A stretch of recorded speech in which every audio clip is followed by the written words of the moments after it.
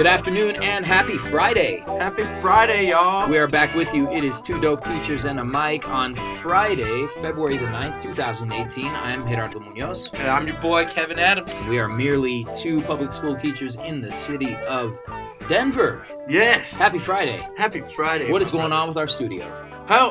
Pause. Our studio is jacked up again. Yep. But, it looks like there's less stuff. Is this the French flag or is this the Netherlands? Could be I think it's the Netherlands. Yeah, because that's right, because the French flag goes this the other way. Yeah, and then this looks like a piece of the Spain flag. Some sort of European flag with a dragon on it. Oh, this looks like a native tribal flag. That's the one we need to be repping. That's actually kind of dope. So, in case you haven't followed us, the studio, like, I think we're the only ones that know this is a studio. Yes. And so it's become storage. We have we have maps in here. Yes. The clocks are still here. We got an old poster from the 70s that's all beat up. It's all bent up. But it's one of those that encourages, like, literacy in developing countries. Yes. And so, like, you can see where people just feel bad throwing it away. Yeah. They're like, well, it's that teacher mentality. I might use this. Man. This might come. I might need a 70s image. Yeah, I might need a 70s image. You know, you can always teach point of view in historical documents. History teachers, we're the worst. Because, like, we can rationalize keeping more stuff than any other teacher. Like, it's like, well, this could be an important historical document. And by the way, if any of y'all know retiring history teachers and they come and ask you if you want some stuff, don't tell them no. Run. They got to drop it off anyway. They will drop it off anyway. They'll drop it if any. They'll send kids because they've got nothing to lose. They've got nothing to lose. They're like, I don't need this stuff. Like, I don't need You're this. You're going to take it. And I ain't moving it. I asked you politely, but you didn't take it. So I'm going to leave it here. So now I'm just going to send I'm going to wait till you go to lunch and just sit on That's oddly specific. That sounds like something that happened to me not too long ago. Anyway, so as the temperature drops, we're staying lit. Is that okay? Is that okay? Do we stay lit? I don't know. I feel bad when I don't know if I'm sounding like the old guy. Yeah. Saying young people. Well, I think you have to really just throw yourself into it. And I was like, you'd be like, guys, class is gonna be lit today. Class is gonna be lit. It's gonna be so lit. Although, so I played Kool Mo D. Yes. Wild Wild West. Yes. For my West. Yeah. For my hip hop studies class. And this 14-year-old brother, right? He's a 9th grader. Yeah. He looks up from his paper following the lyrics and he goes, "That was fire." That's why it's Kool Mo D. That's right. That's why it's Kool Mo D. Fire. Y'all can't even touch that these days. I love that Kool Mo D wrote 3 books on how to rap called How to Rap Volumes 1, 2, and 3. Well, if anybody has the right to do that, it's Kool Mo D. Kool Mo D was great. And, it's good. That's like that old school, true school realness. Well, and it's interesting because it's also that cowboy sort of leading up to the Warren G. Regulators one, right? Where it's or when you talk about Nelly, or I did not say anything about Nelly. You could talk about Nelly. LL Cool J? I'll forgive you for your Confederate flag if you what? LL. Do you remember when he did "I Need Love"? I need love. And that was LL with the truth back then. Man, I just remember being in 8th grade being like, yeah, man, I need love. I need love too, LL. Shout out to everybody who knew me in 8th grade. Was he sorry, y'all? Hit us up on Twitter. Let us know. Hey, you know what though? I was actually popular in 8th grade. I'm gonna put that out there right there. It's the only time I was ever popular. I was popping in 8th grade. You were popping because I had just moved to Denver. You were new. I was new. You were new. I was a new black kid from Atlanta. New black kid. So I was like a real black kid. You were like the Fresh Prince of Bel Air. A Fresh Prince of Highlands Ranch. Not a big difference, except you didn't have Uncle Phil. I didn't have Uncle Phil. Nah, there was no jazz. We all need Uncle Phil. I needed a jazz out there. Needed a jazz. Yeah, did jazz come with Will? You know, I don't feel like they ever clarified. No, I don't feel like they ever clarified that. Jazz was his boy from back home, exactly. Though, right? But they never, you never saw Jazz's house. Did you? You never saw where Jazz lived? No, he had an apartment for a while. Because I remember Will went and lived with him. Oh, that's it, right. For a minute. And then he was like, I got to get out of here. The college years, I think they were able to kind of mess with some of the story. They were like, we need to give Jazz a house. Jeff needs a house. Jazz needs a house that he could throw himself out of. Hey, you know what? What? This is episode 20. Episode 20. This is episode 20, and you don't hate me yet, and I don't hate you yet. We're on the roll. And we only got 80 more to go. We'll be at 100. And we're adding likes. Although, you know what I discovered? Like Facebook. Facebook makes me mad. You can see how many times you've been unliked. Wait, they tell you unlikes? Yeah. Now, we've got like 2 unlikes. And I'm like... haters. Ouch. Even though... You liked us, and then you didn't like us? What's up with that? You didn't want to like us. What is up with that? Maybe it was during the hiatus, where they're like, man, these guys ain't doing nothing. They ain't even doing nothing. They ain't doing nothing. I'd like to get in and be like, what made you unlike us? They were like, I accidentally liked you. I meant to like something else. But I meant to like Pringles. I was just trying to like a mic, and then this one came up, and you're trying to like Pringles.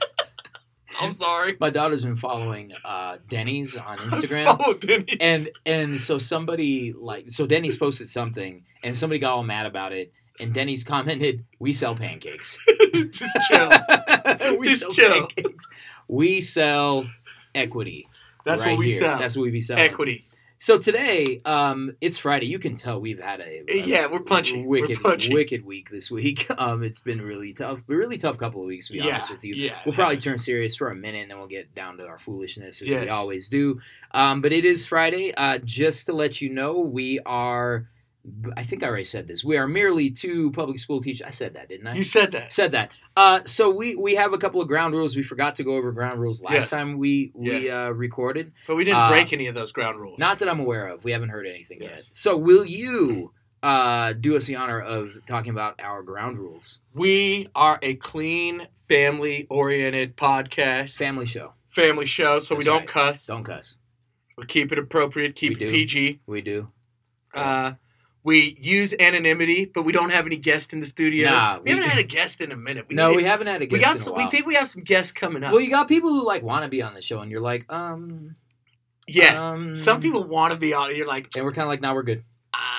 We're good. Hey, we'll let you know. We will. Now people are like, but listening. They're like, am I one of those people? The only people we throw under the bus are ourselves and each other. That's it. But other than that, we don't tend to call out people's names.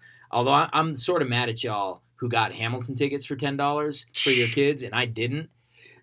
Come on, y'all. That's fake. That's fake, y'all. That's fake. That's fake. How you gonna throw your name in the hat? Yeah, I'm talking to you. You know exactly who you are. Shout out though if you got Hamilton tickets for your kids. That's going to be a great thing. My kid is going to be stuck hearing me just yell Hamilton in the car, and that's just put it on at the house. That's going to be her Hamilton experience. Now just put it on at the house. Yeah. Yep. you just That's it. Yeah, that's it. It's crazy. Yeah, that's it, right? That's it. All right. So, we're here to talk about issues that face teachers of color in the communities that we serve in Denver and beyond. That's what I was going to tell you the other day. So, on our podcasting host page where we keep our episodes, you can pull up demographics as to where your show is being listened to. Dog, we got people in Brazil listening to us. Brazil. Yeah. Brazil. Yeah, there's and I know it's probably somebody that we know who is on vacation that clicked on it is like, oh wait, it's too expensive here. But by the data, we're global, man. We're global. Yeah, we got people from Maine to Spain. I see. If you go the other way, if you go west Maine to east. Spain. Yeah, because Maine to Spain. That'd east be to short. West that's just some ocean. Yeah. That doesn't sound as good. It doesn't sound as cool. From Spain to Maine, I think. So shout out to all y'all. We appreciate it. We love y'all. We really do. And we have surpassed 300 likes on Facebook. There we go. Surpassed 100 follows on what's that called? Instagram. And Twitter. We're up there. I could look on my phone, but I'm not gonna. But we were just really humbled by the shout outs and people reaching out, people participating in Justice Mondays, and all that kind of stuff. But the last couple of weeks were a little bit tough. I think we can maybe get into the What Up With You segment of this show. So what up with you? This week, it's been a long one. I'm sitting on our school's personnel committee. We're doing some interviews. We've had a lot of stuff going on. The week went fast. I did take off Monday. You did take off Monday. I took off Monday. We had some crazy PD last week where we took the SAT. Oh, man. I beat your boy. You know what? There is no evidence of that. No, because you wouldn't show your score. I'm just keeping it in my. I'm just gonna say I beat you. That's cool because I'm saying that I beat you too. What if we got the exact same score? I know. Yeah, and what if we were the lowest in our department, like tied with the lowest score? That would just feed all those narratives. That would make me feel real bad. Yeah. Yeah. So we are talking. But the SAT is cultural.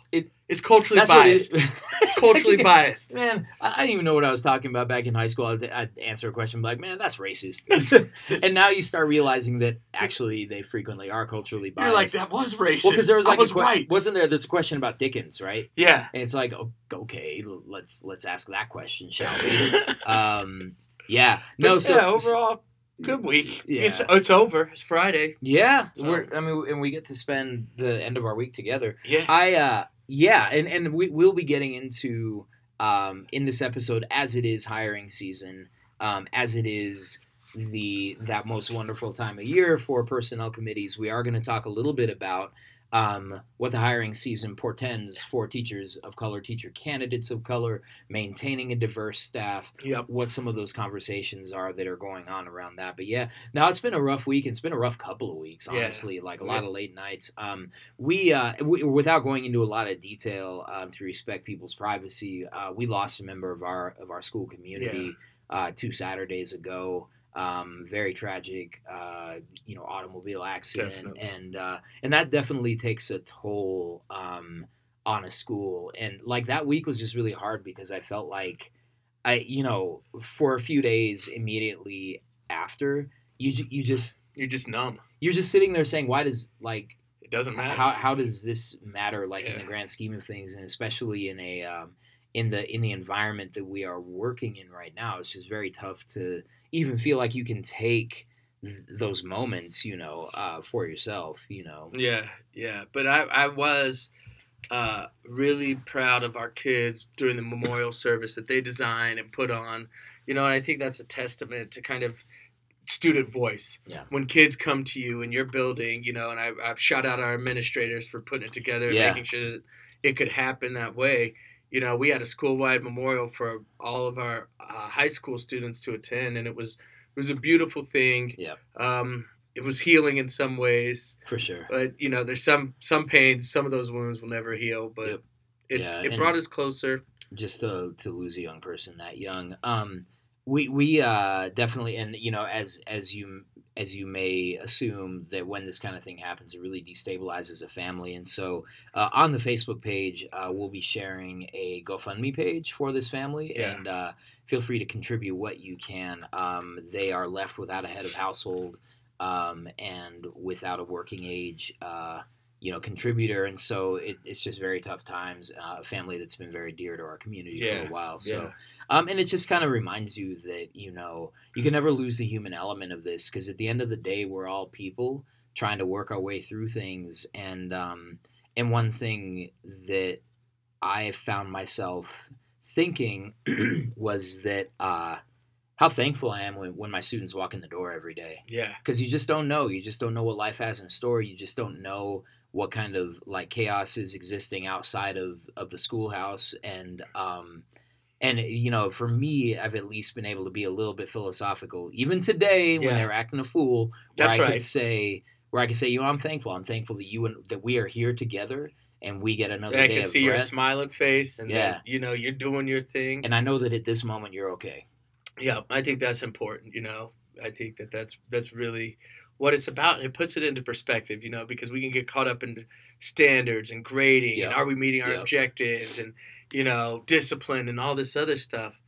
But in the end, we're dealing with humans. Yeah. We, see the humanity in the kids. Mm-hmm. Nothing like a tragedy, unfortunately, helps you see that humanity. Yeah, for sure. So keep a focus on that. February is kind of the dog days of the school year, isn't it? Where it's like I remember, I don't remember who it was that said it, but it's like February is the Monday of the months, right? Yeah, well, the one thing I'm excited about February is Black History Month. Black History Month, the one that's thing. right. That's the one thing that I get. Shame on me. But I get what you're saying. It is this kind of point where you're like, okay, how are we going to get through the rest? And you start to have all these questions. Yep. And every time, because the end is so far off that there's so and I don't know, like, do you have teacher friends that are kind of like, or non-teacher friends that are kind of like, are you excited for the end of the year? I'm never excited for the end of the year because I have so much to do still, and it's like rushing up to at you. To get through it and it's to like, be ready. I would not say that excited is the word. I just hope I can get everything done. I'm happy when it gets here. When I finally leave, when I get done, turn in that checkout sheet, and I'm like, I'm out. You know, I think I've only turned in one checkout sheet the last 5 years. You have? Yeah, I'm like, I don't know where my checkout sheet is. I'm out. I'm just out. I'm gone. I'm done. Everything's done. I'm done. Yeah, so I mean, so that is right. It is Black History Month, and it allows us to highlight some things, you know, that we would love to be highlighting all the time in all of our classrooms. But how do you proceed in your classroom with Black History Month, and especially in a school that does not have a significantly large Black population? Yeah. You know, in class from year to year, it'll come up, but I don't know if I do much. Yeah. In terms of lessons, and this year I think I might do a little different. Right now, we're in a unit on the Indian Removal Act, and the kids are really debating it and understanding perspectives and really digging into firsthand accounts of what happened to really understand this event and how it happened. But I think after we finish this up, I might do a little brief stuff on Black history. You always wonder, too, when you're kind of – and I think it's important for all kids to understand it, to Black history, but I wonder, do they get tired of it? And does it get played out? And is it kind of this over and over kind of retread of the kind of four horsemen of Black history, right? The you know, Martin, Rosa Parks, Frederick Douglass, and Obama. You know? And Obama jumped a whole bunch of people. Yep. Obama jumped a whole bunch of people. Yep. But I think where I do the most is with the Black Student Alliance. Yeah. With the BSA. Yeah, tell them what y'all doing. So the BSA this year, we started it last year, but we have a door decorating competition for our advisements, which are like our homerooms. And so we are challenging every advisement to decorate. And this year, to avoid like the common stuff that we see, we said we want to see some of those people who are lesser known. Because we know that Black history is extensive, you know? And so when I mentioned it to kids, they were like, yeah. You know, so we're thinking about musicians, but we're also making posters that should be up pretty soon cool. Around the school. You know what y'all didn't say? What? A deadline. Oh, we didn't say a deadline, but thank you for reminding us that. Because last year, it snuck up on everybody. It snuck up on everybody, and my crew worked really hard, and we're like, wait, it had passed. Yeah. But y'all still did something good. No, we think so. But our goal is that people are researching, teaching, learning something new about, you know, these important people to not only Black history, and this is why I don't necessarily teach Black history, because I teach about Black people all the time in my class and try to really include them. You know, my history and our people's history throughout, so that it's not separated. You know, but I think it's important that people take it further and develop this idea and understanding that Black people are complex. Yeah. I mean, I'd love to see some doors with my boy Colin Powell on it and my boy my Herman Cain on it, you know? Because these Black Republicans are still going places like, I don't know if I'd go into these rooms. All right, so we should do one on our HUD. Ben, Sleepy. The Black Troopy. Oh, I just said that. I'm sorry. Dr. Ben Carson. Dr. Ben Carson, do you want to hear a funny story? We know that Dr. Ben Carson is a loyal listener. Do you want to hear a great story about Ben Carson? This is a real story. Is this going to cost us follows? No. Probably not. No, this is real talk. This shows you how I don't even know the story. How common the man is. Okay. Okay. Common. Average. No, not average. This brother is not average. He's separating brains. Separating conjoined twins. That's hard stuff. Separating people from their homes. And he's sleepy all the time. How do you do that? You know, separating people from their homes. Oh, I caught that. So, my dad went to Morris Brown College in Atlanta. Okay. And I remember it was probably about, I was probably 14 or 15. So this is probably, 25 years ago. And so... Putting that age out there. And so my dad goes and they're giving him an award. They're recognizing, all these people who come through the program and who really contributed to the community and done a lot. And so my dad gets an award. Guess who's there that night? Also getting an award. Dr. Ben Carson. Dr. Ben Carson. What? So he's staying. That's cool. We're staying in I think the downtown Atlanta Marriott. You know, and so we go, we do our little thing, you know, it's like a weekend, and my dad gets his awards, real cool thing. Ben Carson gets his award, does his little speech, my dad does his speech. Yeah. We come back to Denver, right, and it's months down the road, and we start getting these bills from the hotel. Okay. For a $50 blueberry pancake breakfast. What? To Dr. Ben Carson. Oh, wow. So somehow you were getting charged for Dr. Ben Carson's blueberry pancakes. Yeah, because the people who gave the award, they paid for the hotel. $50 on blueberry pancakes. Man. If I'm lying, I'm dying. Wait, I wish my mom was here. Does that mean the hotel was really expensive, or does that mean that he ate a lot of pancakes? I think so. The people who gave my pops the awards to the people who put it on, they paid for the hotels. Right. But I think, they were like, we ain't paying for your breakfast. But Dr. Ben Carson, so I hope you paid that bill, Dr. Ben. Dr. Ben Carson, you need to pay that bill. I hope you paid that for your blueberry pancakes, brother. It's been a quarter of a century, and you hopefully have paid for your pancakes. You're trying to get the Addams family to pay for it. I can tell you that my advisement will likely not do one of Dr. Ben Carson. No. I'm not allowed. They're not going to. No. So here's the other thing. You know who I would love? I would love if mine would do Bayard Rustin. Oh, okay. That'd be dope. Yeah. He's one of my favorite people. Or I know, this is the other thing, too, because you talked about the four horsemen of the of Black history. I was going to say the Black Opal. Yes. I can't say that. This just words are hard. Of Black History Month. But how often, everybody knows who Harriet Tubman was. Yeah. And I'm rocking my Harriet Tubman t-shirt today. Yes. But I wonder if we miss some of the radicalism that defines some of these individuals, particularly Dr. King.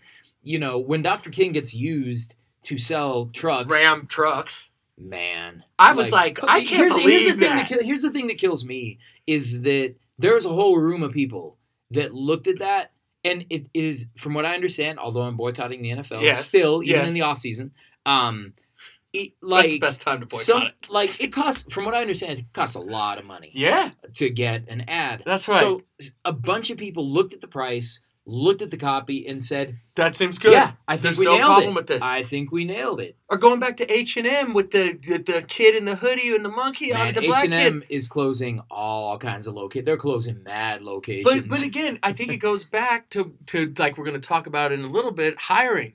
So when you're going through and you're hiring people, this is why you need people of color in these positions to make these high-level decisions.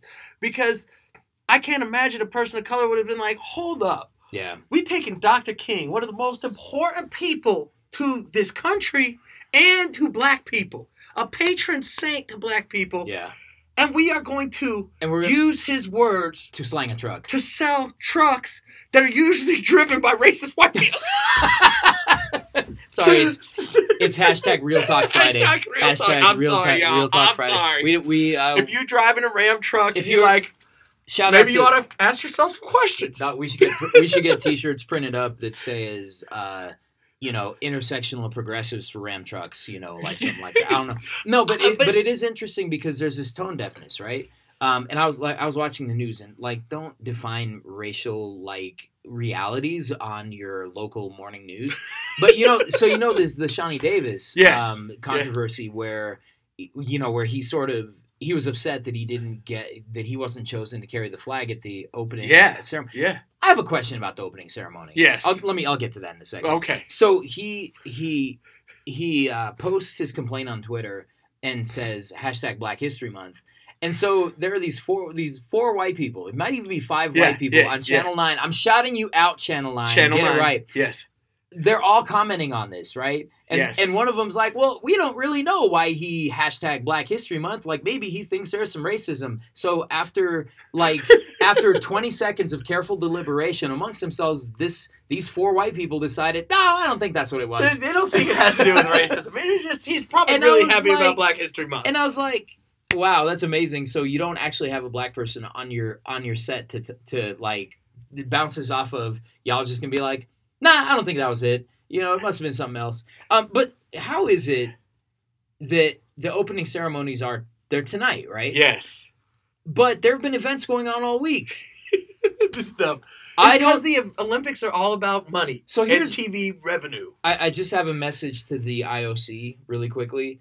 I don't think opening ceremony means what you think it does. like, how's an opening ceremony when a bunch of people walking already competed? It was only curling. No, because there were skaters too. Because there was this big story about the Colorado skaters who got fourth, and they were all disappointed. Shout out to fourth place. You finished a lot better than I did. Hey, you beat a bunch of other people. You beat a bunch of other people, just not enough people to get a gold medal or any medal. That's the for that matter. Cool roast. I'm not. It's fire roast. Dog, it is not a roast if it's true. If it's true. That's not true. Because people say true stuff all the time. You're like, that's a good roast. No, that's a good point. That's a good point. That's a good point. Like, it's good because it was true. It's good because it was true enough. I would say it's good because it's true enough. Or I think maybe it could be true. So, yeah, man. So we're getting into hiring season right now. Oh, before we get into that, we want to advertise, shout out an event that we've been involved in the planning process with. Yes. Our friends at BLM 5280 as well as Café Cultura hit us up. Ara Cruz, Michael Diaz, like, you guys are dope. Yes. We are putting together a meetup on Sunday, February the 11th. 11th, thank you. This Sunday. February the 11th, this Sunday coming up, 12:30 to 2:30. Yes. For teachers of color who are looking to establish connections and have some conversations about social justice and what we're doing in our schools. So if you're interested, check out our Facebook. There is an event going around Facebook. There will be food. Yes. Assuming we can get somebody to give us a good deal on it. Yes. We got to solicit donations. That was a big conversation yesterday. We're in pretty good shape with that. But definitely hit us up, come, and we'd love to meet you all. Love to see you. Love to build community. Yeah, it's a joint effort between BLM 5280, Café Cultura, and of course your two dope teachers and a mic. A lot of good folks. I understand are going to be there. What do we think What are we thinking or hoping that we can get out of a gathering like this? When we talked about it in the planning session, it's first a place to build community, but a place where we can talk about our successes. Yep. Ours gonna be mad because I can't remember the 3 S's, right? Successes, struggles, and strategies. So we're really gonna try to be, proactive and let people leave with some things, but also have a space where we can come together and hear each other's stories. Yep. Because I think, we want to eliminate that feeling of isolation that teachers of color are constantly feeling, that feeling of alienation, yep. That comes up where you're like, I don't know who to eat with at lunch, yep. or I don't know who to talk to at the meeting, or who do I sit with? Yep. And, where are my people? But we're hoping that we can build a community where we can really help each other through these things. And I think the ultimate goal is help teachers stay in the game, feel good about the work that they do, and know that, as teachers of color, we're doing great stuff. Yep. And share those ideas with each other. Definitely. And I think, we've talked about it repeatedly on this show. Talk about the importance of recognizing that we're not crazy, that our racialized experiences are important. And there's still a lot of work to do. Like you mentioned retention. And one thing that's kind of been on my mind a lot lately is just kind of if our students of color experience ignorance, racial microaggressions in their walks through our schools, I'm curious as to how many teachers of color would say that they also experience some of those same things. And that's a tough conversation. It really is. But I think you learn as a teacher of color, especially because so many of us are isolated, you learn that that's just not something you talk about publicly. You just kind of get over it. And you move on, but maybe this is a way to kind of get out there. Speaking of that, the other thing we would love for you to check us out is that we appeared on the Colorado Education Association's Leader podcast. Yeah, shout out to CEA Leader podcast. Shout out to Carrie Dahlman, president of CEA, and Amy Baca-Ohlert, vice president of CEA. They came down to our schoolhouse. And we got to be interviewed for a show. And, of course, we made it the longest show they've ever had because that's what we do. But check us out. We could talk. They're on SoundCloud. We also posted a link to the episode if you want to check us out. They had 2 mics for us. Yes, they did. They had a producer. And a producer, Shout out Frank. Frank followed us on Facebook, too. Nice. So that's cool. Or liked us on Facebook. You like on Facebook, following other things. No, but so I think that this gathering is gonna be a very important step in the right direction to try to keep more of us in the game. Because it's just one of those things where it's like I would love to just be able to talk to a group of people where I don't necessarily have to explain everything, right? Yeah, And that's a nice feeling. And I know that there's a very good chance that we have similar experiences. And then people believe your experience. Yeah. Like, I think that's a big thing, you know? Yeah. Like, in our building, I think at times people are like, oh, yeah, but is that really what happens all the time? Or is there another way to look at it? Are you... Yeah. Yeah. Yeah, honoring my truth. Yeah. Like, when I tell you I'm feeling this way, I'm not making it up. Yeah. I'm telling you for a reason. Yep. There's something that's going on that's making me feel like I'm not a part in the same way. Yeah. And you might think you're nice to me and wonderful to me. Yeah. But at times, you might be doing things that is making me feel like another. Yep. Like an outsider, like I'm not part. Yep. You know, and we were talking this week about, you know, people questioning our judgment. Yeah. As teachers of color. Yeah. You know, and that feeling where it's like, well, are you sure are you in the right place? Yeah. Are your students supposed to be here? Yeah. Are people coming in and like correcting your students? Yep. And I'm like, why are you coming in and correcting my students? Right, they were doing what I asked them to do. Yeah, exactly. And exactly. And I think that's where, you know, on the, we're going to call the CEA episode 19 and a half. Yeah. Where we were sort of talking about how it's very tough because the way many of us carry ourselves in the school is different from our white counterparts and sometimes hard to understand outside of our community. And yeah, absolutely, the type of scrutiny that I think we can kind of get, and it can be incredibly isolating in that way. So it's just interesting to kind of think about. As we kind of work, we're going to get into some talking about hiring people of color, hiring teachers of color, and what kind of priority it is. One of the things that you did, and you kind of spoke to, I don't want to necessarily beat a dead horse, but you've talked about how important it is for teachers of color within their buildings to get involved on the personnel committee. Yeah. Can you say more about why you think it's important? Well, you know, from my experience sitting at the meeting last night, which was great because we had 3 teachers of color on our committee, one white teacher, one white person, our administrator. Right. But I think it was a good feeling, and there were certain things that were brought up about assets that weren't always seen, you know, by the dominant culture and things that we value that we're hearing teachers say about equity and just talking with other people of color and being in a position to make those decisions. Yeah. You know, and really have your voice heard, I think is critical. And it's a lot of extra hours. It's not paid. It's kind of frustrating at times. Yeah. Well, especially if you're in a situation where, you know, you have a lot of good candidates, or in a situation where you maybe have to reduce your building force, and that can be very tough too. That can be tough. But I think it's important for us to get out here, to get on the school leadership teams, to get in these positions where we can make a difference and really influence school policy.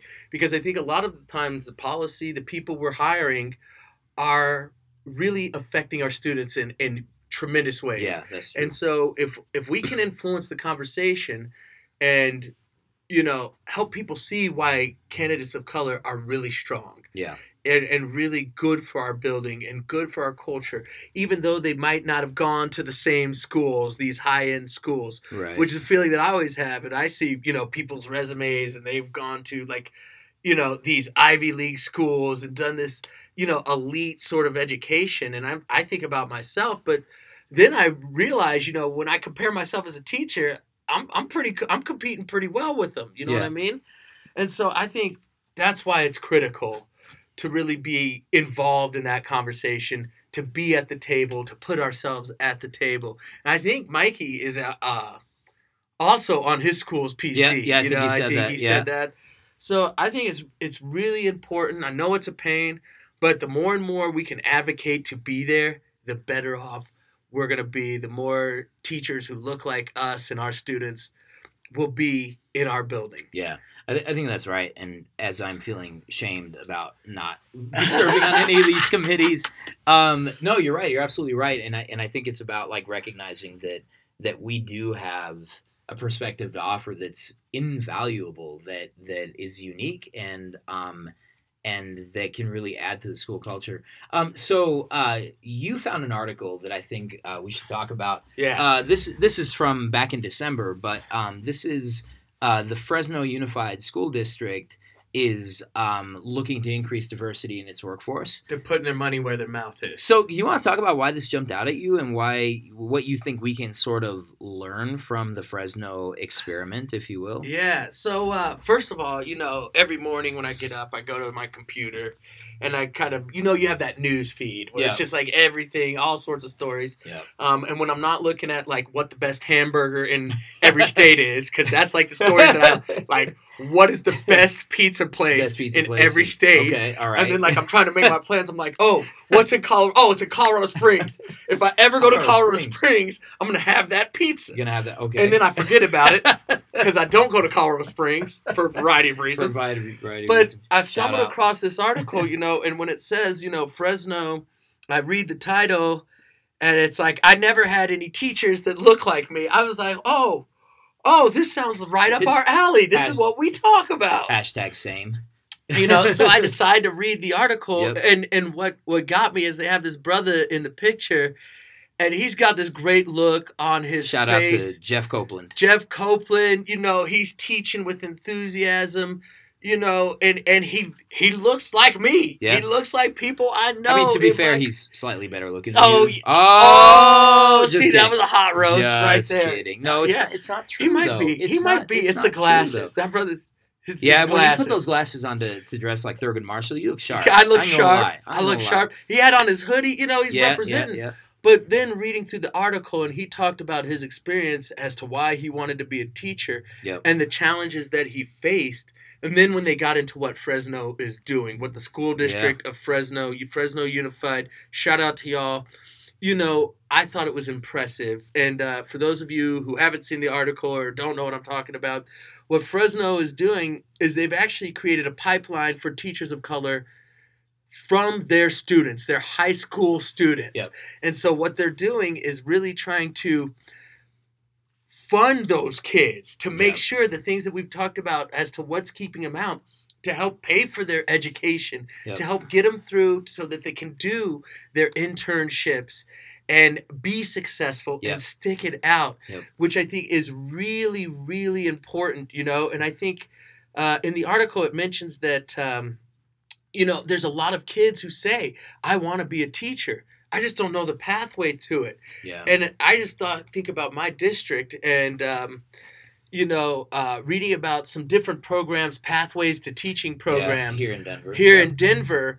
But more of these programs that literally go into schools and tell them, if you want to be a teacher, we're going to be your roadmap to get you there. Yeah, for sure. We're going to help you get to that point of being a teacher. Yeah. And we know you want to come back to this community and teach. Right. And so we will have a job for you in this community where you grew up, where you live, so that you can be a teacher. Yeah, I think that's right. And I think that we're always trying to look at the more cynical ways to attract teachers to the profession in terms of compensation and that kind of thing. But at the same time, there's also the question of, well, we know that these are people that want to make a difference in their communities. And we know that these are people who've grown up in certain conditions. And, isn't it powerful to say to a young person, hey, do you know that as a teacher, you can actually make an impact on somebody's life, on a person's life, on a real person's life, not through these kind of back channels and sort of in abstract ways,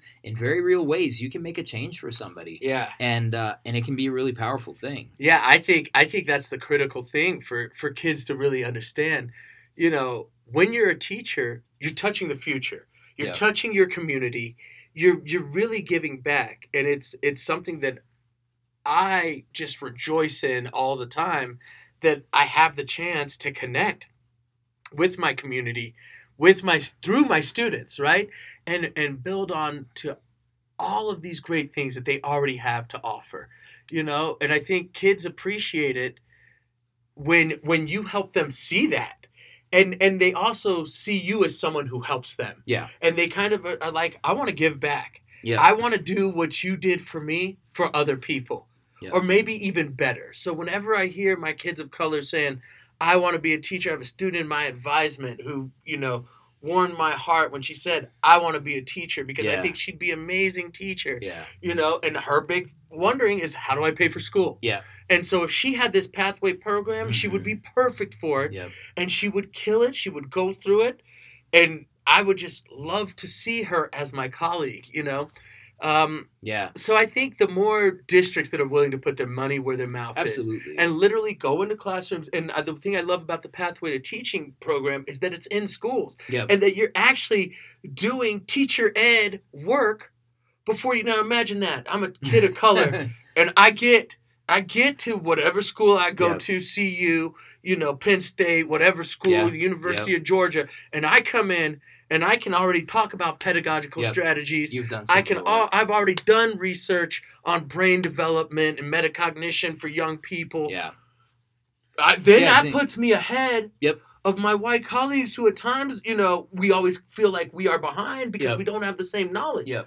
But if I want kids of color going into education, then I'm putting stuff that helps them understand what education means. Helping them get a foothold in a future path. And we know the research around confidence among kids of color when they go into classrooms, especially when they go into college. I mean, it's why we often do have an attrition rate in the first couple of years of a 4-year college experience that they can be really tough. And, you can just see that making a really big difference.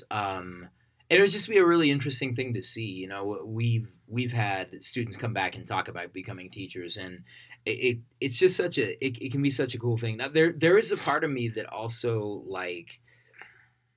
hesitates a little. Yeah. But I think the thing to say to kids is no, this work is not easy, and you will never be given the respect that you probably deserve. And it's hard, and you'll feel beaten down a lot of days, but at the same time, you're engaging in the struggle on a daily basis. You're out there on the regular, right? And you are getting involved in the lives of people, and that's where the biggest power is. Yeah, for me, I see education as being an activist. Yeah, and I think that's part of me as being different as a teacher of color. Yeah, and you as being a teacher of color, we see it as activism. Yeah, as that there is a deep value to this. And I want to work hard that all of my kids are getting exactly what they need and what they deserve. Yeah, that's right. And we are on the front lines because I think the way kids are socialized in school reflects the dominant culture.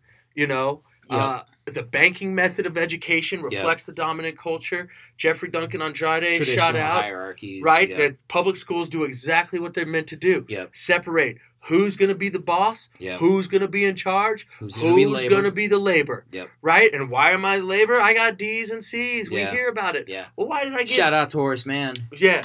Why did I get D's and C's? Well, there was a whole bunch of other stuff. I didn't feel connected. Yeah. I didn't see people like me. Nobody encouraged me. People let me slide. Yeah. Nobody pushed me to drive to be better. Nobody gave me the space to really talk about my issues and just hear me and honor my truth. Yeah. And make me feel like, even though I feel like this place is racist, I should still come back because you're there for me. Yeah, I mean, people aren't going to opt out of the country, right? No. And I think as much as they want some of us to opt out of the country, as much as they wish that we would, we're not going to opt out of the country. We have a mortgage here. Can't just leave because then we won't be able to come back. But yeah, so in the same way, it's you can either stand idly by while the struggle bypasses you, or you can get involved in it. And it is the responsibility of school districts to ensure that your most likely people to understand your population are the ones teaching them. You also sent this thing about NYC Men Teach. Yeah. Interesting thing. This was an initiative under Mayor de Blasio, right? Yes. And what was it that jumped out at you about this particular initiative? The YMI, Young Men's Initiative? Because as a young black male, so many times we don't go into teaching. We have so many other things that we want to do. Right. Right? From, we want to ball. We want to make big bucks. We want to do big things. But Yeah, I definitely wanted a ball. You know, we want to do big things, and I get it. For young black men, status is everything. Sure. I want status. I got to be somebody, right? Yeah. You know, I want to be somebody. And this, again, was one of those examples of saying, I'm going to reach out to young men and encourage them to be a part of the community and really help them, because I think, you know, male teachers can speak to men in a different way. And while I know our girls of color are going through a lot of experiences that are really negative, and I think, to be honest, I think black girls have it the worst. It's very difficult. They are judged. Absolutely. You know, our Latina girls are consistently saying, you know, they've got attitude, they're this, you know, but I think our males are really struggling. Yeah. And I think the more they can see us in a positive light, it really means something powerful. And it really connects. And I was talking to my barber last week when I was getting my hair cut. You did get your hair Shout out to the House of Hair. Oh, the House of Hair. We got the dopest cuts in all of Park Hill. There you go. There we go. House of Hair. Sponsorship? No, yeah, sorry. We'll see about that. But, you know, he went to 2 schools. Oh, you were telling me about this, And he talked about going to an all-black elementary and middle school, and then moving to a more integrated school for high school. And I asked him straight up, which school did you like better? He's like, I like the high school, the traditional integrated high school, because it helped me get that college experience, because I could go off campus and had to learn to be myself. But he said, really, the place where I developed my confidence, to be somebody, to have pride, and how I carry myself, was at that all-black school. It's like what Killer Mike said, right? Like, you know, really you should have the ability to see yourself and people like you in a positive light before, you know, you get kind of tossed into this diverse environment where there may be power hierarchies that nobody's preparing you for. Yeah, no, I thought that was a really interesting story for sure. Yeah, and again, I think it goes back to this article about the Young Men's Initiative, and one of the things that men of color haven't had positive school experiences. No. I'm one of them. No. There were negative times. I remember getting sent out of the room when I wanted to share my thoughts, or being pushed down. Share your thoughts. Well, because I wasn't waiting. Because I knew I had the knowledge in the room. We have a student in common who does not wait. Who doesn't wait?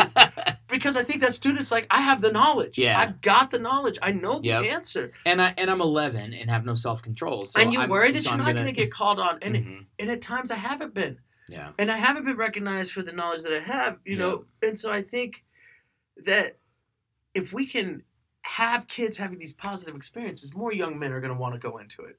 Yeah. Well, and think about it this way. Like, you know, when we were sitting with the CEA leadership, one of the things that kind of came up is how so often as teachers of color, we have to be everything to kids of color. Yeah. Like, so, you know, when I'm the only teacher of color in a school as a Latino indigenous male, I also have to be able to respond to African American kids. I also have to be able to respond to this, that, and the other kid. Yep. If you have more than one person from a different background, like that's so powerful. I mean, imagine like, okay, so one African American teacher is great. What if you have 5? And then what you have is you've got different lenses through which you can reliably see experiences of African American kids. So yeah, we know that not all teachers of color are woke to the same degree. Yeah, some of us stay snoozed. As our boy Joey. Are we allowed to say his name on the air? Joey B.A. Yeah, Joey B.A. Joey the B.A. rapper said, you know. Y'all know who we talk about. Some of us awake while some stay snoozed. Yep. And some of us have our moments, right? Like we all have blind spots. Like I have a blind spot when it comes to my Latino males because I think I get really frustrated with them when I feel that they don't comprehend the gravity of what they need to be doing right now and the way that I believe that the cards are stacked against them. I mean, young Latino men have the lowest graduation rate in our district and in our school. Yeah, and they are one of the largest populations. We're failing them. So I get mad. We are failing them. Yeah. Oh man, don't get me started, man. So I get mad when we fail them, but I also get extremely frustrated with them when I don't see them grabbing these opportunities as I perceive them. Yeah. Now, how powerful would it be for another teacher of a similar background of mine saying, you know what? Hedda, I think there's another way to look at this. Like, I think there's another way to look at how these kids are working. And I think also, like, as a black male in the building, how powerful would it be to have a black woman in the building who then is kind of like, who called me out. Kevin, who called me out. You said something. And, because here we are. We're men. And so... And we have a male perspective. We do. We have a male perspective. We enjoy male privilege. We are beneficiaries of many aspects of patriarchy. That's right. And so, so it's why it is not sufficient to just get your one kind of token person in the building. No. And that gets me to something I think that... a friend of mine, he I shouldn't say his name because who knows? He's trying to stay working. But he served in many leadership positions, and his perspective is, listen, what you do is you decide as a committee that we need to make our teaching force more diverse. And so what we need to do is, like, obviously, legally, you can't say, we are looking for teachers of color. White teachers need not apply. This is not necessarily what you're doing. But he says it's important to have an agreement that if meeting the needs of your students is a priority, and if trying to find individuals who can relate and connect and bring a perspective that's different, i.e. teachers of color, you prioritize that. And this is where you have HR processes will say, well, as long as they're qualified. It's like, no, not as long as anything. Like, if you have 5 candidates and one is a person of color, you need to give that person of color every opportunity to get that job. Like, I think it's really important. I think it's really important, because in my experience, a lot of those teachers of color do impactful things in a different way. And they approach it in a different way. And I think at times, because of a variety of reasons, we're held out of the door. Oh, you were this close. Oh, but... And I've heard it sitting in interviews. Oh, well, did you see where they went to college? They went to such and such school. Well, I've even been in the room when somebody says something along the lines of, well, we could hire that one, but... do we want somebody who's just popular, or do we want somebody who's a really good teacher? Popular. And right. And that comes back to something you and I have been kind of harping on the last few weeks, but like this whole idea that our qualifications spring purely from the color of our skin and our ability to be relatable and fun. That's right.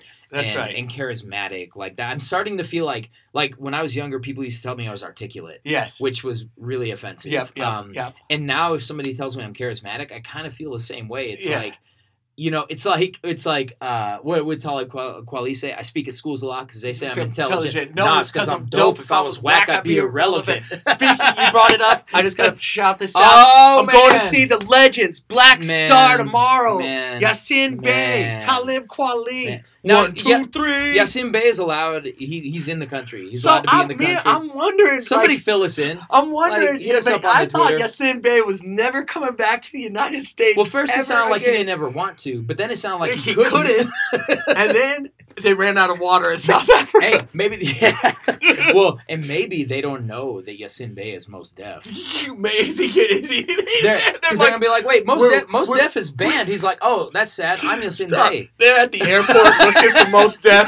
He just puts on some sunglasses and a hat. Shows that passport. He's not that tall either. Yasin Bey. Man, that's going to to be a great show. And they're just sitting there. Well, I can't believe I'm not going, I'm stoked. man. I'm stoked it's for just it. Terrible. It's a legendary opportunity. Oh man, yeah. If y'all ain't heard the Black Star record, what is the Black Star? Is it the cat with the black shades, the black car? Is it shining from very far to where you are? We be shining and shining because we rhyming and rhyming. We be shining and shining. Oh, now we're just about to bite like Black Stars and kind of go into this. But I think there is that sort of, we need to be able to see that.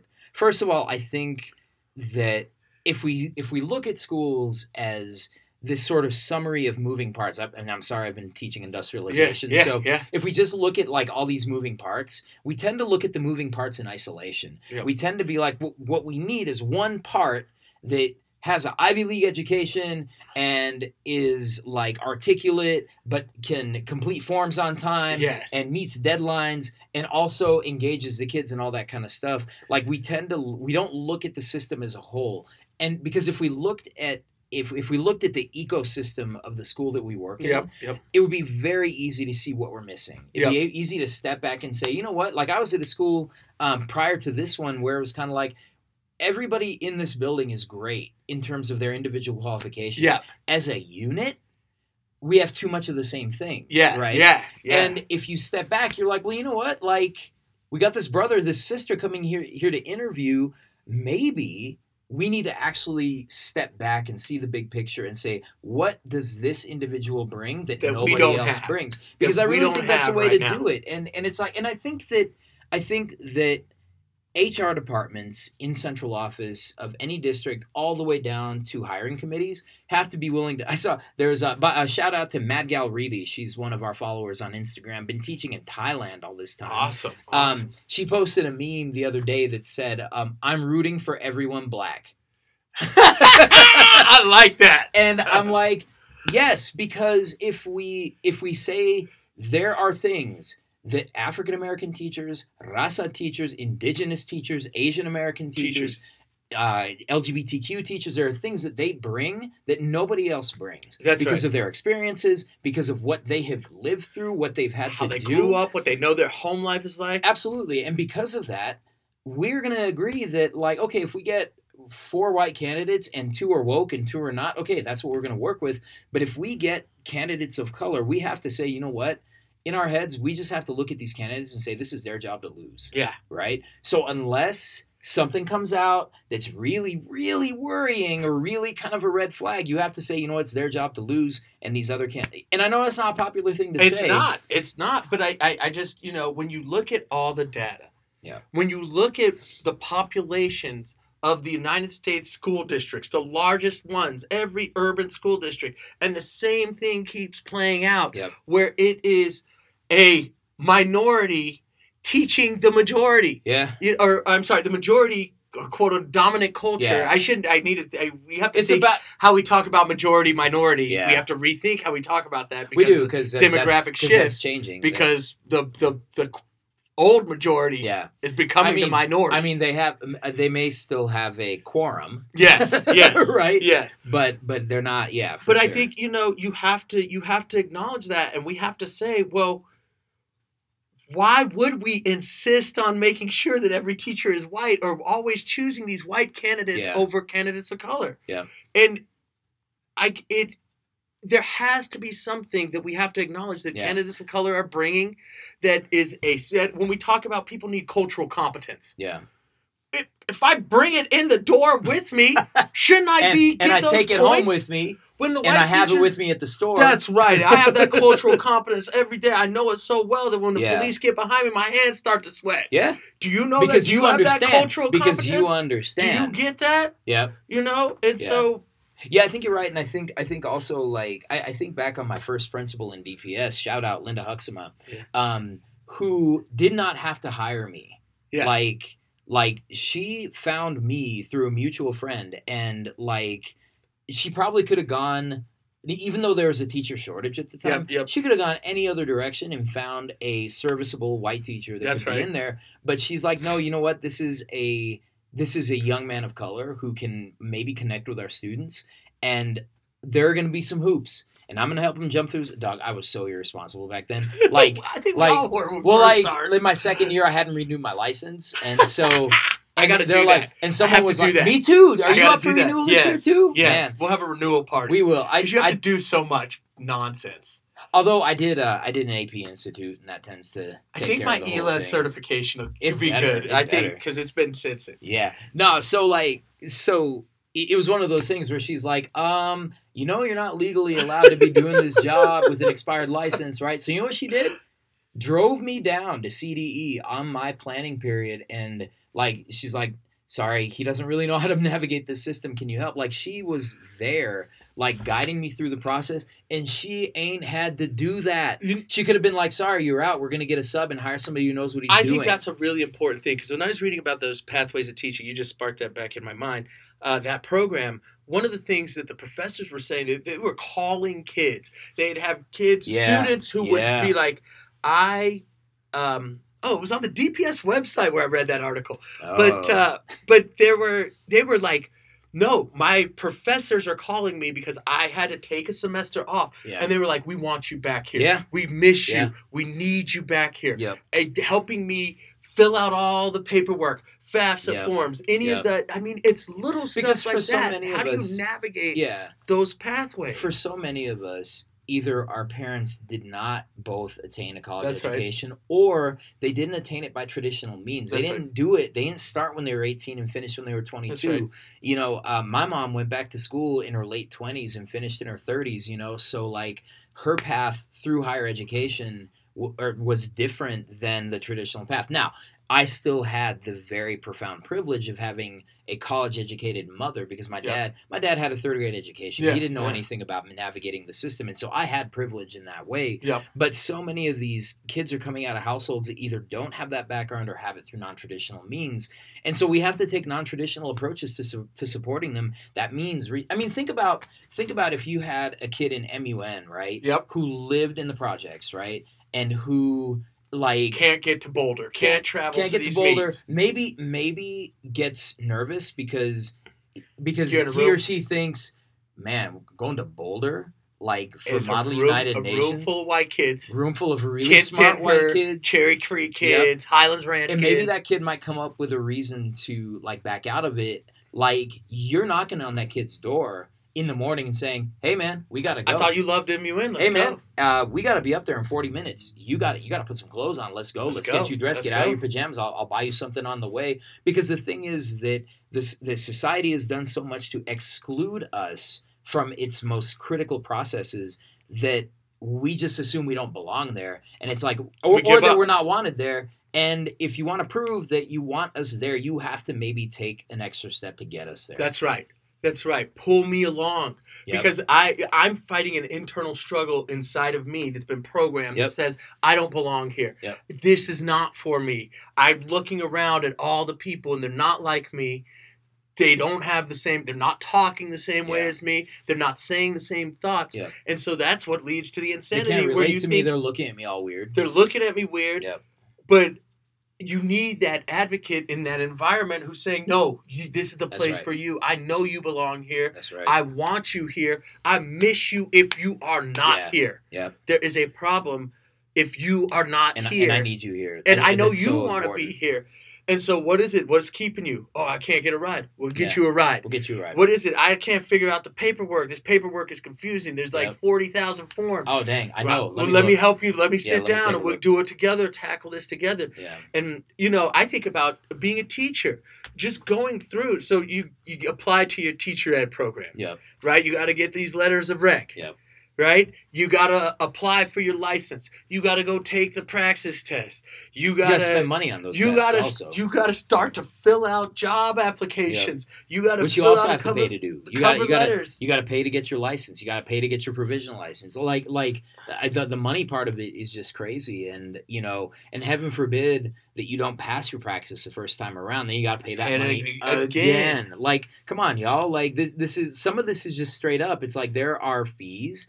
And maybe we ought to rethink what those fees are or who has to pay them. Who has to pay them. Right? And, just really important to kind of consider, because I think, and I guess my point is that, all the things that our superiors within a school district want us to do for kids, they need to be doing that for the teaching force. That's right. It's like, look, if you really want teachers of color, you can't just sit there and wait for them to show up. You can't just be like, well, we posted it on the website and we had all white candidates. We had 100 white candidates apply. It's like we put this on the website and didn't do anything else, and we really were just out of ideas. The other thing that it's like, do you remember in The Simpsons when they were looking into Flanders' childhood and how he was raised by these beatniks and he was like out of control, like he was fighting and all that kind of stuff, and they're like, yeah, man. We've tried nothing and we're all out of ideas. That's how it is. They're like, what do we do? We flew to Atlanta and we asked a bunch of black people. We heard that there's black people in Atlanta. If you want to move to Denver. Wait, what? Yeah. You came here. Denver. You said, do you want to move to Denver and be a teacher? And so, I went to a meeting. I was sitting there. They're like, we need to tell people, that there's black people here. And there's black. I'm like, where's the black community? Where do these people go? You got to be honest about where they're coming. You have to stop and say, you have to be like, okay, let me stop you where you said there's black people here. I'm like, save yourself some airfare. We got some per diem. Right. But it's going to be different. Let people know. It's going to be different than Atlanta. I think sometimes these people, like, just want to, like, go and travel places and say they're working. That's what I wonder. Right? My bad. I went to Chicago. All due respect. We were recruiting. Yeah. And I know we're probably getting some of them. Bulls game. But, look, when was the last time you drove over to... I mean, drive to Park Hill. Go to the Hiawatha Davis rec center. Yeah. And I'm telling you, you're going to see young black men coaching up kids. Hit up some of your coaches. Working at the Boys and Girls Club. Yep. Why aren't you talking to them? Yeah. Why aren't you reaching out to them? For real. We have people write and help them out if they're not where they need to be. And they're from here. They know the community. Yeah. They don't have to find their way around. It's just crazy. You go out to Montbello, Green Valley Ranch, and you got tons of kids. You're pulling these poor, unfortunate people out of, like, Atlanta, Georgia, right? And dropping them here. Promising them that it's going to be great. Well, there's black people here, so you're going to be good, right? It's going to be great. And you get here, and you're like, oh, my God, what's going on? What is happening here first? They told me there was black people here. Although this year there's more snow in Atlanta than in Denver. That's right. You want some nice, balmy weather. Come to Denver. No, but I think, and this speaks to, and the other article, and we're running long, but like we got a lot to say. Like there's another way to run. Like there's another way this podcast runs.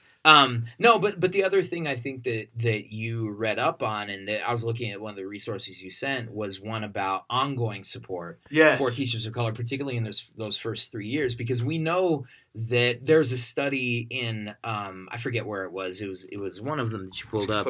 There was a study in the Washington Post about South Carolina, and in South Carolina, how there's a 40%. Whoops, that's not what I was trying to do. 40% attrition rate of teachers within the first 3 years. But what we were unable to find was that same data for teachers of color. Because I guarantee you, it's half that. It's half that. Because we have a mutual friend, African American male teacher, a young guy who was already talking about quitting 4 months into the job. Yeah. So, like, how you take somebody who is that discouraged and isolated after 4 months and stretch their time to 27 months. That's right. That's a tough thing to do. And it's hard. It's that ongoing support. Like, what are you doing to reach out to your teachers of color within your buildings and, like, who you know, right? Yeah, and building community and genuinely helping them. And you know, DPS has a mentor program. Right? They have a new teacher orientation. Yeah, they pay you hundreds of dollars. But how much has been put into mentoring young teachers of color to make sure, if you really want to retain them, if you want them to be here. Yeah. And we know there are efforts in different school districts to kind of do this kind of thing, but they fall short because the amount, like, it's clear that decision makers often underestimate, like, the fight that it can be when you're a new teacher of color. Like, I still, like, my first few years, I thought about quitting for no good reason. The only reason I thought about quitting was that, like, but brown guys aren't teachers. I don't fit in here. I'm not like everybody. Like, I'm really, like, this is weird. Like, not only, and it's not just a matter of feeling excluded in your buildings, because I think you and I feel pretty included here. Yeah. I would say that. Definitely. But it's also a matter of what happens when you go back to your community. Mm-hmm. Like, all of my Rasa brothers from college, like, shout out to all y'all who are hustling and doing all that great work. None of them are teachers. They're all businessmen. They're all, like, traveling. They're doing all this other kind of stuff. And you almost feel like you're not really a Latino male. Yes. If you're not. You're something different. Yeah, you're something different. So you don't really. So what happens is, I imagine that it's a lot like. I'm not going to say that, but I think that you end up as a person without a culture because you're not fully immersed into teacher culture, but you're not. But you're sort of disconnected from your home culture, your mother culture, and living in that borderlands is really tough. Hard. And you need mentors. You need people who are going to come to you and be like, "Hey, I'm just like you. Let's do this real quick." Every Hamilton needs his Washington. That's right. Minus That's slaves. Minus the slaves. Hamilton didn't have slaves. That's right. Call people out. But Hamilton was like he had other issues. He had other issues. He was like an authoritarian. A little bit of a totalitarian. He's kind of like we crush the Whiskey Rebellion. We could have a revolution, but no one else can have a revolution. Stop it. You need This to put that stuff in control. the bag and close it up and shut it down. Because now that we're in power, we're fixing it. I like Hamilton a lot better when he's played by Lin-Manuel Miranda. It does something. It affects you. It changes the way you're thinking about all this stuff. Yeah. But it's also like Allen Iverson's mom always said, like every young man needs an old man, right? That's right. And I'm happy to be your old man. I'm 2 years older Thank than you, old man. So I can. My friend Rob, shout out to Rob, loyal listener. My friend Rob is always making cracks about how I'm older than him, and it's like the same age difference. Like he's like it's actually 2 months. less. It's actually less. He's like. Rob, how much older am I than you? Like, I turned 42 this year, and you turned 41 in September. Oh, so that's like... But he's always talking stuff, because for a little bit of the year, I'm, like, 2 years older than him. But that's what I know. I shouldn't talk about my wife. I might be 43 before he's 41. I shouldn't talk about my wife's age. Let me just stop. Nah. That's how you can tell we're running long. That was close. But that is one of those things that I think not enough energy is put into, and that is supporting teachers of color when they are new. Because, man, being a new teacher is hard for everybody. But white teachers, I just got to tell you that whatever you experience as a new teacher, just amplify that a little bit. And that's what your colleagues of color who are in the same place are kind of dealing with, because at least you can look around and see that most people are like you. You feel like you fit in. You're like, I'm young, I'm going to work my way up. But for a lot of us, when we come in as young teachers of color, and neither of us is young anymore, when we came in, it's hard to look around and see your future embodied, right? Yeah, it's like, you don't I don't even know what this is going to look like in 10 years. I don't see a lot of old dudes that look like me that are in the game. Although I'm seeing that gray. I know, me and you both got that gray. I got more than you. I don't know. No, see, that's why I crop it so short on the sides, so I can get those grays. And shout out to Alyssa at Floyd's. Holding it down. Shout out to our barbers. One of the most lovely, lovely razor fades one could ever get. Keeps them cuts tight, clean. Keeps them cuts tight. Yeah. So I mean, so we're hoping in kind of summary. I don't know. Do you have more than you want to cover? Well, I think that it's like I'm about to end the show. But I would just say that when you talk about mentorship or building a community of people, I think that was what I think the intention is between our teacher of color meetup. Yeah. And I think I was going to say exactly that we really want to build that space, because look, they ain't going to do it. And I think we said this at the meeting. We got to build it because they ain't going to build it for us. Or if they do, we said, what did we say? We said for us, by us. It's a FUBU of education. This is a FUBU production. It's a FUBU production. You know, and we that's what we know. We know what's not there. Yeah. You know, and to be honest, I'm going to call out our district. Nobody's getting in touch with us from the district. Nobody wants to know what we're talking about and what are the ideas. Nobody's reached out to us. It's other people in our community who are like us who said, hey, someone who's not even in education came to us with this idea. Yeah. You know? Yep. And I think... I mean, not informal public education. But right? But you're absolutely right. This is something that like all the most meaningful movements happen within those communities. And one thing that I think that me, you, Mikey, and Ara and Fatima all made pretty clear is that this isn't about us organizing something for people to participate in. This is participatory in nature. Yes. So you show up, and if you want your voice, you have your voice. That's right. We don't actually have a clear sense of what is going to grow out of this, but it's because it needs to come from the people. It needs to come from all of us who are touched by these issues every day, all of us who walk into the building by ourselves. That's right. Eat lunch by ourselves, plan by ourselves, sit in staff meetings by ourselves, having to kind of figure stuff out. And so this is really geared towards that. So please, please, please come on Sunday. And to our listeners who are outside of the state of Colorado, outside of Denver, we encourage you to try to build your own communities and support you in developing your own meetups. I think, each one of us can spark the change that we want to see in all of this and help support and really, I think, create a movement where we see a lot more teachers of color coming into the industry, into the, what do we call this? The business, the industry, the game, the game, and staying in the game. It's a business for some, and having success. Business. It's we gotta be like EPMD, back in business. Right, strictly business. That's how you can tell it's it's almost 5. It's past 5 o'clock. We talked about Kool Moe Dee, Black Star, EPMD. Go check this stuff out. If y'all don't know this stuff, go hit it up. Wait, what people? EPMD from EPMD, any of it, all of it. Y'all, it's not new. But yeah, no, you're right. I was looking up Treacherous 3. Treacherous 3 for like my class. I'm like, I can't play some of this stuff in class. Like, never mind. We're not going with Treacherous 3 today. Grandmaster Flash and the Furious 5. We can kind of get away with. It's like, okay, we're gonna stop it. But there's that Old School Rules song with Talib Kweli and Danger Doom. Yes, you have to stop it before the Danger Doom verse because you're kind of like it's gonna get bad. And nope, we'll be right back after these messages. Nope. We're not gonna go there. Let me stop. Yeah, but no, but I think it is about like strength and unity, and it's about like what we're really hoping is an ongoing get together, maybe once a month, where we continually connect. This coming Sunday will probably be a little less formalized. It's going to be a lot of like small conversations, breaking bread, making connections, exchanging information. Yeah. But going forward, I think the intention is that we actually do build a community. We do build a movement of teachers of color. And you know, when you have, I mean, there are like 200 people interested in this event.